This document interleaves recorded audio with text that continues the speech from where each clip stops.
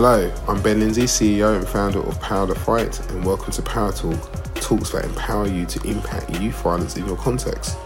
Power Talks are short, powerful interviews from leading youth violence experts, spreading new ideas and sharing best practice. Today, we have Pastor Ephraim Buckle from Ecclesia Church, Youth Pastor Leo Powell from Jubilee Church London, Pastor Joe McNamara from King's Church London, and Youth Pastor Jerome Rudder from Emmanuel Gateway. They will be discussing part one of a three-part series on the church response to the increase in youth violence.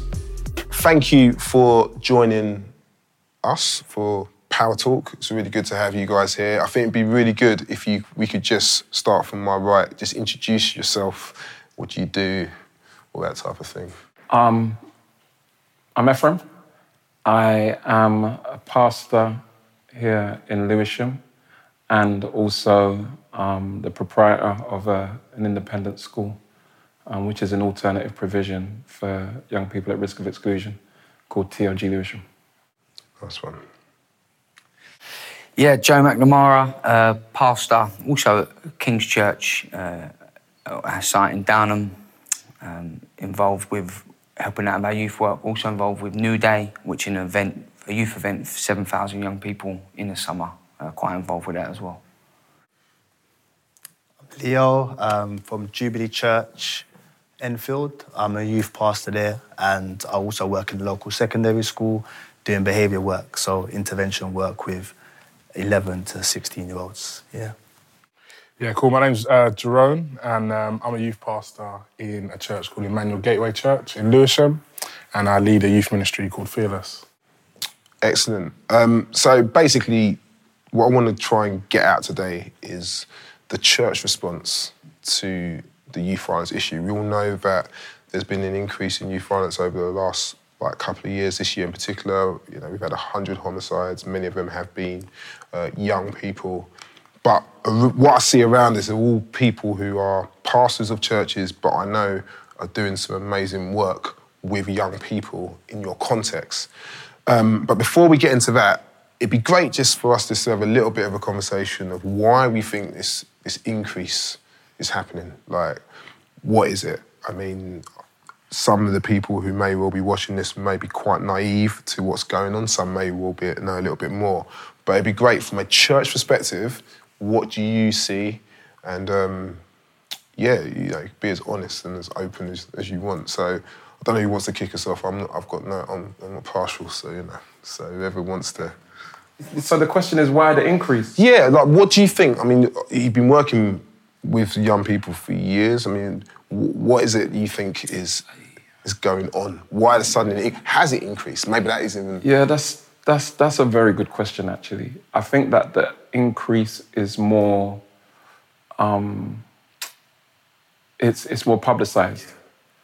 And so people are more aware, their perceptions of the issue is more acute at the present time. I think that this is something that's gone on generation after generation, to be fair. Different contexts, different victims, if you like, and different perpetrators. So, somebody said, you could go back to mods and rockers, punks and skinheads, you know what I mean? And so I guess there is a general sense of young people seeking identity, seeking autonomy, and often where that's not supported and facilitated in terms of them being invested in, them being supported, them being valued, them being provided for. We forget often in this situation, we're dealing with so many young people that are minors, they're under 16s, that are involved in hardcore issues of crime. And they are dependents. Who is providing for them? Who is, supporting them? Who's guiding them? And so there are so many pressures on the family. There are so many social pressures, so many cuts as far as provisions for young people, so many cuts in schools. And so we see all of these forces and factors coming to bear. We could go deeper than that and take it down to the fundamental issue of a fundamental godlessness, where people say, oh, this is like a God-forsaken place, all of these issues happening. And it's like, hold on, it's not that God's forsaken this place, but this place has forsaken God. You know what I mean? And where people have chosen to give themselves to other ideologies, in reality, if you have an atheistic outlook that says we evolved, then life has no meaning or purpose, no matter how you slice it. And so when you're telling young people that they have their origin is random and their life has no bigger picture and there is no one to whom they're ultimately accountable, then don't be surprised when the outcome of that is they don't value each other's lives and they don't respond to authority. But, and I agree with you, obviously, but it does feel that this is a bit different to what even I experienced, or many of us might have experienced when we're growing up. So, we're not going to reveal everyone's ages and all that type of stuff, but definitely when I was growing up... I'm 15, bro. And so the high top is still strong. I can't get away with that anymore, man. Nah. But it feels different. I'm not saying there wasn't knife crime or violence when I grew up around South East London. I went to school around here. I grew up at a time when Stephen Lawrence was murdered. So I know what was going on. But this feels completely different to anything I've experienced. And I don't know if there is reasons for that, or maybe I'm blind, maybe it hasn't. Yeah, I think part of it might be is the level of, or the lack of hope. That I think there is an apparent lack of hope when we look around and we see, and I think it's gone from boys who 15, 16, 17 being stabbed and involved in this type of stuff to 11, 12, 13-year-olds. Not just boys now, but now we're moving to girls. And I think that it just feels like, whoa, for boys, maybe we could understand why it went that way. But now girls, we're seeing girls are being victims of violent crime, and it's also being publicised. So I feel like there might be a lack of hope across our nation, and a lot of that is because of the political climate as well, in terms of how the foundations of our society seem to be eroding at a ridiculous rate. And so people, they don't have anything to claw onto in this chaos. And so I think, maybe 15, 20 years ago, some of this stuff was happening, but people still had hope that there was a brighter day, or something else can rise up and let's focus on the next generation. But now people are actually verbalising, this is a lost generation. Forget these guys. There's no hope for them. Move on to something else. And so I think that verbalising of no hope has, I feel, really made the situation seem... I think there was a change, and you and I spoke about this before, Ben, 2011, I think when the London riots occurred. Since then, for me, there's been a noticeable change, particularly in the media attention that's been given to it, and labels like that around young people being, lost, or people kind of hyping around the issue of youth violence. And I think I think we'll all agree there's multiple. There's not one thing. There's not one. Oh, it's because of this. And I think some people sometimes they try to say that it's because of this, but it's a combination of, cuts, loads of cuts to frontline youth workers, to youth clubs, to authorities working with young people, to schools. Lack of training and understanding of the issues in schools, and I've worked in schools myself, and there's just a lack of training, lack of understanding of the young people they're working with. Issues of poverty, in certain places of the country, and young people lack choices. So I think there's a combination of all these things that have heightened it and have driven a lot of young people into that. And then social media is obviously not helped at all. A lot of young people are exposed to things they're not previously exposed to.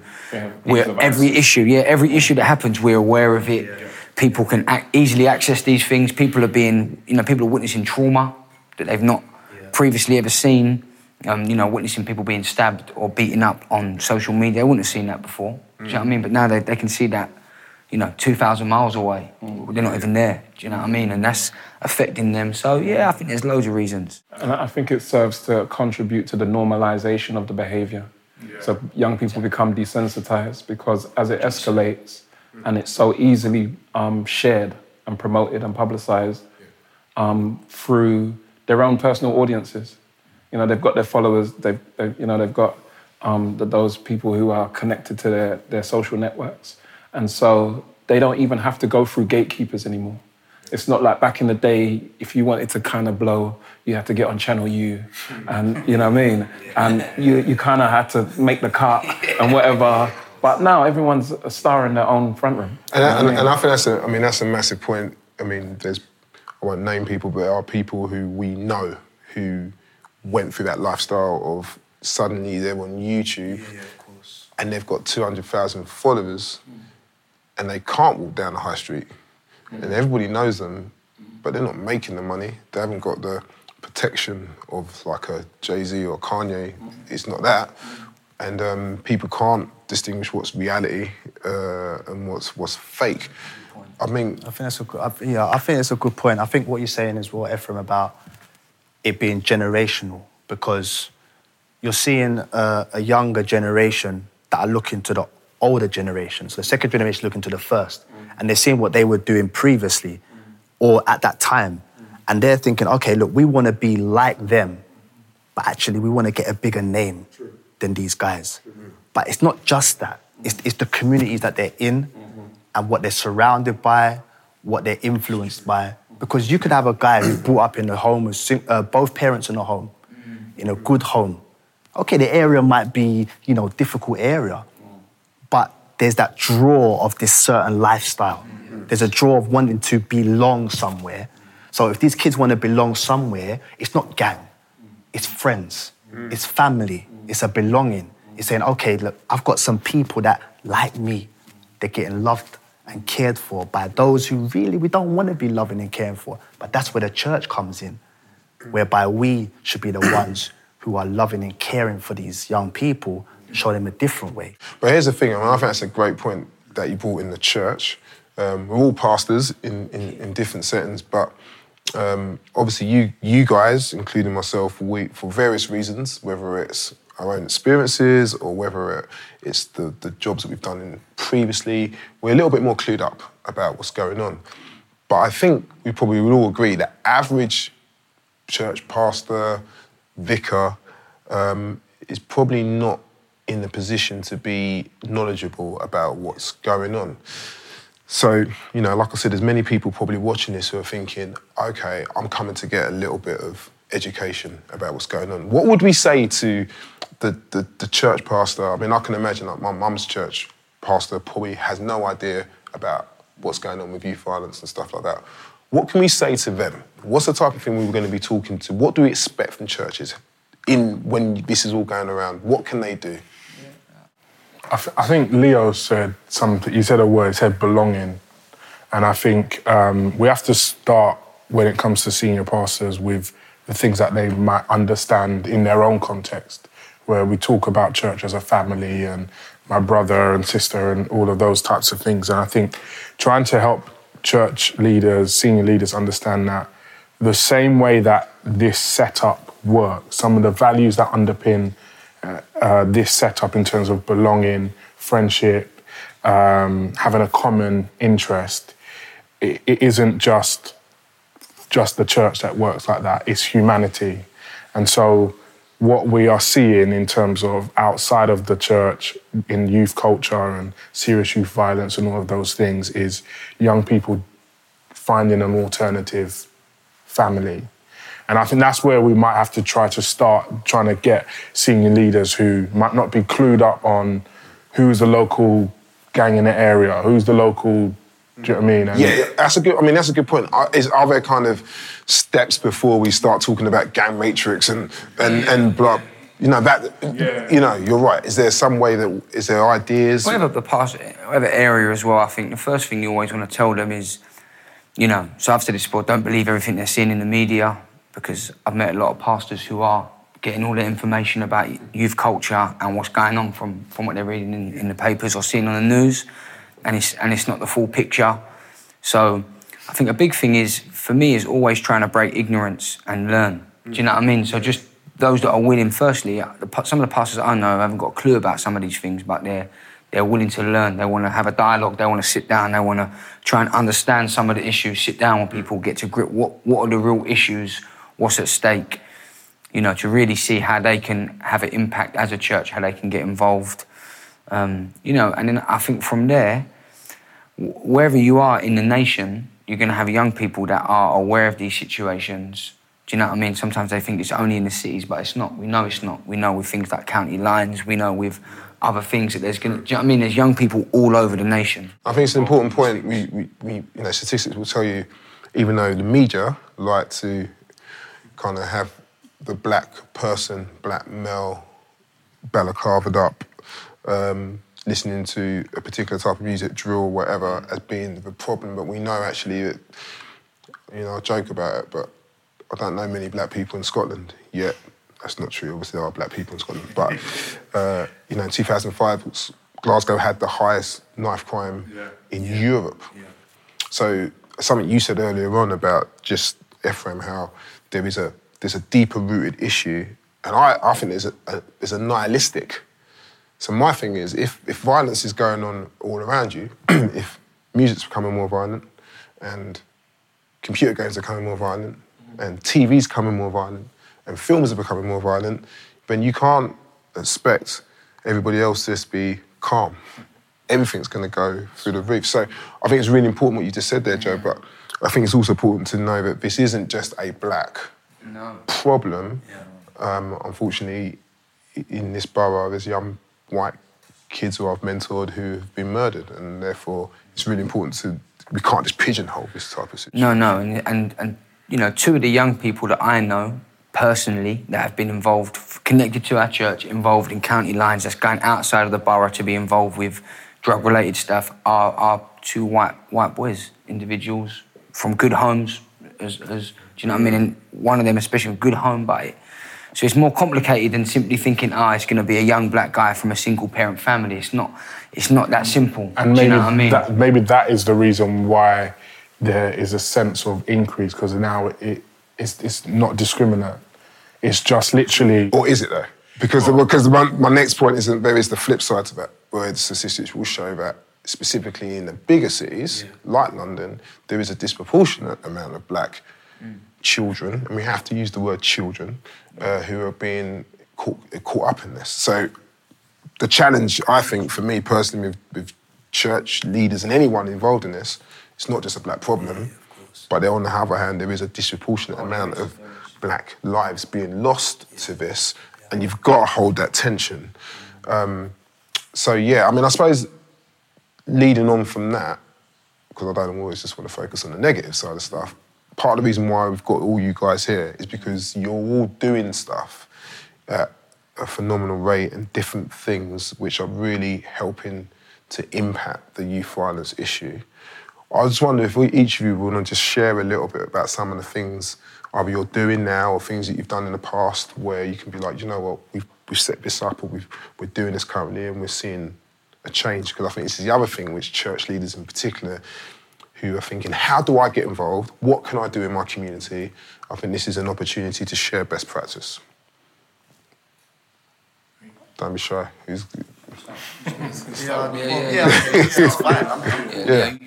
So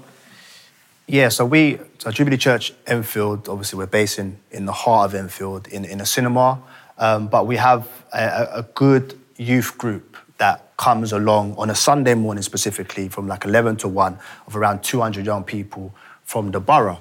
And this is from all walks of life. They're coming through, not just the Christian or with the Christian family. We're getting all types of young people that come into our group. And, you know, we're seeing change. We're seeing people that are caught up in different things in society, whether they're caught up in the drugs or they're kind of on the periphery of gangs. But you get the ones who are kind of been grown up in the church as well. So you get a good mix. And I think for us as a church, we offer a safe place for young people to come. I think that's important. based upon statistics. I know Ben likes statistics and everything, but the youth violence, the Youth Violence Commission, I think the interim report, it was talking about statistics from young people that was surveyed, saying that 16% or so said that their home wasn't a safe place for them. Their own places that they live are not safe places. And that was, when I read that, I said, whoa, this is crazy. So for me, the church, and our church specifically, I know your churches as well, offer a safe place for young people to come on a Sunday morning till the afternoon. Whatever we try and put into these young people's lives and how we pastor them will better their communities, their homes, their friendship groups, etc. Yeah, so that's like 200 young people in Enfield engaging in your church. What type of stuff are you doing? Yeah, it's specifically for young people, so they'll come into a screen and, we have a DJ there that, plays some songs and, clean stuff, by the way, but, songs that they can relate to. And we don't just make it like a, church service, so to speak. You come in and you're rigid and you sit down. They get to get involved in games, like we do a couple of games as well. We have a youth worship band as well. So they're seeing young people, their own age group, using their talents for the good, and that's what makes me happy, because they're seeing their own people from the same area, same type of people, but just doing real good, And the message is a gospel message. It's a gospel message of peace, love and joy, and that's what Christ taught us, and we're trying to teach them. Jerome. Man, it's pretty hard to follow that. So we based in Lewisham, and for us, like, our purpose, like, in our youth ministry is to change the narrative of every young person by connecting them to the love of Jesus.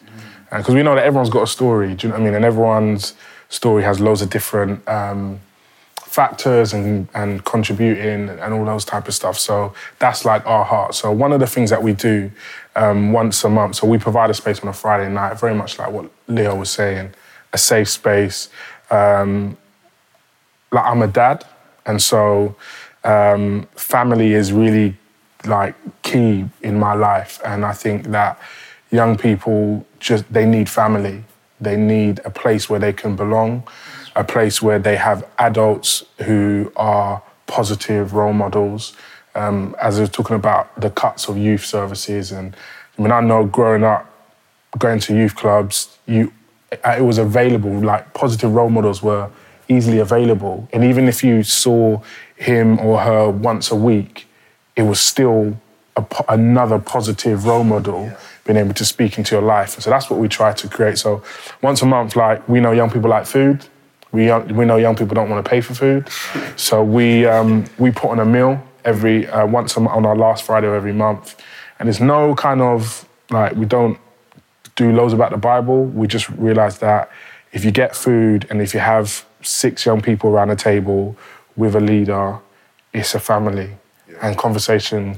How many young people are we talking? So usually on that night, because it's free, it's like 90 young people that we get. And it's cool because, like, we get people from the church to cook and stuff like that. And so there is this, like, multi-generational interaction that I think sometimes is missing. And that is to some extent the unique selling point of the church. That it's the one community where an 80-year-old and an 18-year-old will sit next to each other, where in a society that we live in that is increasingly polarized and is trying to drag people apart and put them in camps, the church is the one place under a common thing. And so we just realized, look, young people like food, and we play an episode of whatever is going on, Fresh Prince, Blackish, whatever, just to create that vibe of this is home. That's brilliant. And so that's one of the things that we do. Wow. So it's like 300 young people that are taken care of in that corner.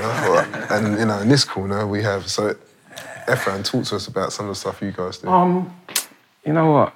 I can't even lie. It's I work with young people has been a persistent challenge. You know what I mean? So for many years we've worked in schools, going in and delivering sessions where we use arts as a mentoring tool, and we're trying to rewrite the narrative. We're trying to reframe the thinking. We're trying to help them engage with education through means that they're into, that appeal to them, and making the connection, building the bridge. And so we've been doing that for a lot of years, and had then had opportunity when we got our own building about 4 years ago to partner up with an organisation called TLG, Transforming Lives for Good. And they're a national education charity who work in partnership with churches to provide services for young people. Their primary initiative is our education centres. So we've opened an education centre where we're registered with Ofsted. We're registered as an independent school. We're taking referrals from local schools, and we're saying, all right, send us those pupils that are at risk of exclusion, those pupils that you're about to send to take off your roll and send to pupil referral unit, knowing that statistically, once they hit pupil referral unit, they have increased statistical chances of going to jail or dying, or both. You know what I mean? And so we serve as an intervention whereby we want to help the young people not shipwreck their academic career. In some cases, we're able to help get them back into mainstream. In other cases, we're going to help them go on to college. And in the process, we have a family support worker. And so it means that all of the young people that we work with, we have connections with not just them, but their family, so that we're able to begin to sow into the root issues and provide support and so on, and build those relationships. And then, but that's term time. What do we do in the holidays when we see the spike in the serious youth violence? Because the young people have got nothing to do. And so we have begun to pilot a summer project where we're summer plug. Come, we will use all of the art stuff, DJing, filmmaking, MCing and production, and recording, music videos, and on t-shirt printing, all of those kind of things to say, you guys have got abilities, you guys have got talents, you guys have got potential that isn't defined by academic achievement.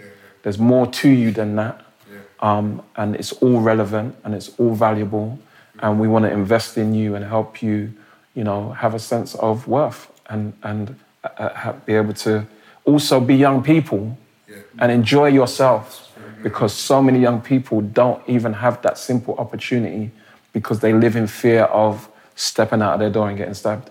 So where are the places that I can go and just be young? We teamed up with a North London church and took a bag of young people away to a youth camp. And we sat down there in the country and it was just like, whoa, just breathing deeply. And it wasn't because of the clean air, but it was just like, whoa, the freedom to be able to just be here and just have a laugh. And it's no hype.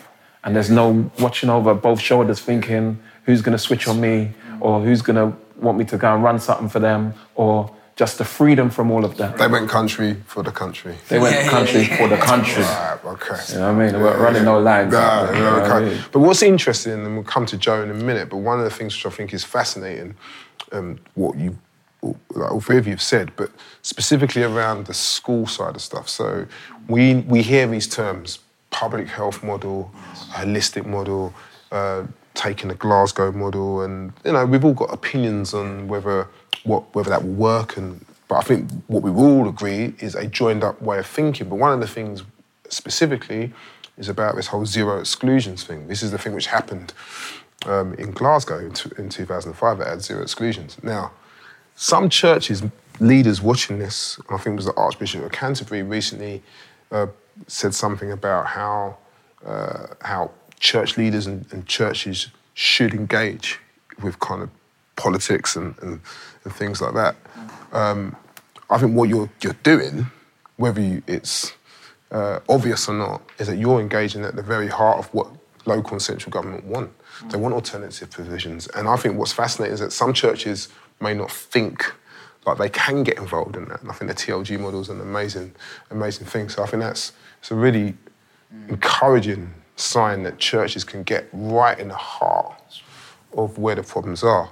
Joe, you got a hard act to follow, man. Yeah, these lot. You know what? I won't even lie, because our church, I think, have recognised that we certainly ain't doing all that we can. I think we're playing catch up with how serious the issue is in our community, and the call on us as a church to be involved.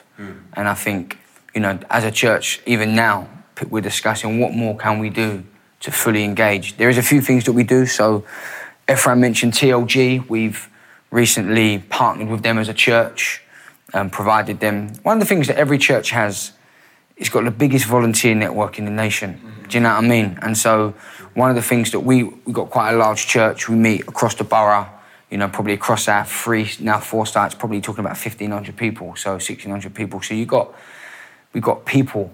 And so TLG are fantastic. We partner with them. They train some of our volunteers, and we've sent them into a local primary school to do early intervention mentoring a bag of young people to just try and, target. They've identified young people who they think will benefit from that sort of mentoring. And so we're exploring that as a church. We're piloting that this year, but we'd love to roll it out in more local schools in the area, because one of the things that we do have is a lot of people. There's a lot of volunteers that are willing to, they want to help. Do you know what I mean? A lot of people you speak to, they want to help, they just don't know how. Do you know what I mean? But if you give them, well, listen, you can do this, you can give up an hour a week to mentor. So we've started exploring that, which is going well. That's started literally as we speak. We run youth clubs, on a Friday night, youth work in Catford, and another one in Lee where we gather, again, similar 50 young people, each one or something like that, and we work with them, again, a safe place for them. We run youth work on Sundays. We've worked with I work with a lot of young people from the church, just on the individual level. So me and my missus, we gather people to our house, working with them, do you know what I mean? Opening the Bible with them, drawing them out of their context. And these are young people that are involved in, they're right in the thick of it. Do you know what I mean? So, but for me, one of the big things we're trying to do as a church now, we've seen is the mentoring. Do you know what I mean? Yeah. Working with young people, 1-to-1, 2-to-1, to really, do you know what I mean? Because it's huge. I think, again, so I like statistics. So here's one that I realised that basically recent statistics will show that there are 50,000 registered churches in the UK. I think it's like 5.1 million people would call themselves Christians. And out of those 50,000 churches, 40,000 of them have their own church building. Yeah. So, a few of us has mentioned austerity, the closing of youth clubs. One of the things I think churches can get in their heads, a lot of these churches are not really open Monday to Friday between certain hours. You said that the church has got the biggest volunteer service. I think there's a massive opportunity for churches to get involved in being part of the solution to the austerity issue. My thing is that I just don't feel that every church leader or every church average congregation member is skilled enough to understand the issue. This is part of the reason why we're doing Power to Fight. But I think there's a few opportunities there, and I think probably we're coming up to a time where we're going to just close, and then we'll do a part 2. But I think what you've all said, if I'm watching this and I'm thinking, how do I engage? I think this is incredibly positive. I think this gives me hope. You said earlier on, hopelessness. But I think this gives me hope that actually the Church of Jesus, who's head of the church, it can be in the mix where we're saying we can actually be the answer to some of these societal issues. So thanks for the first part. We'll get into a little bit more detail. I'm going to dig deeper into your histories and find out some bits and pieces. But we'll get into it in part 2. Thank you.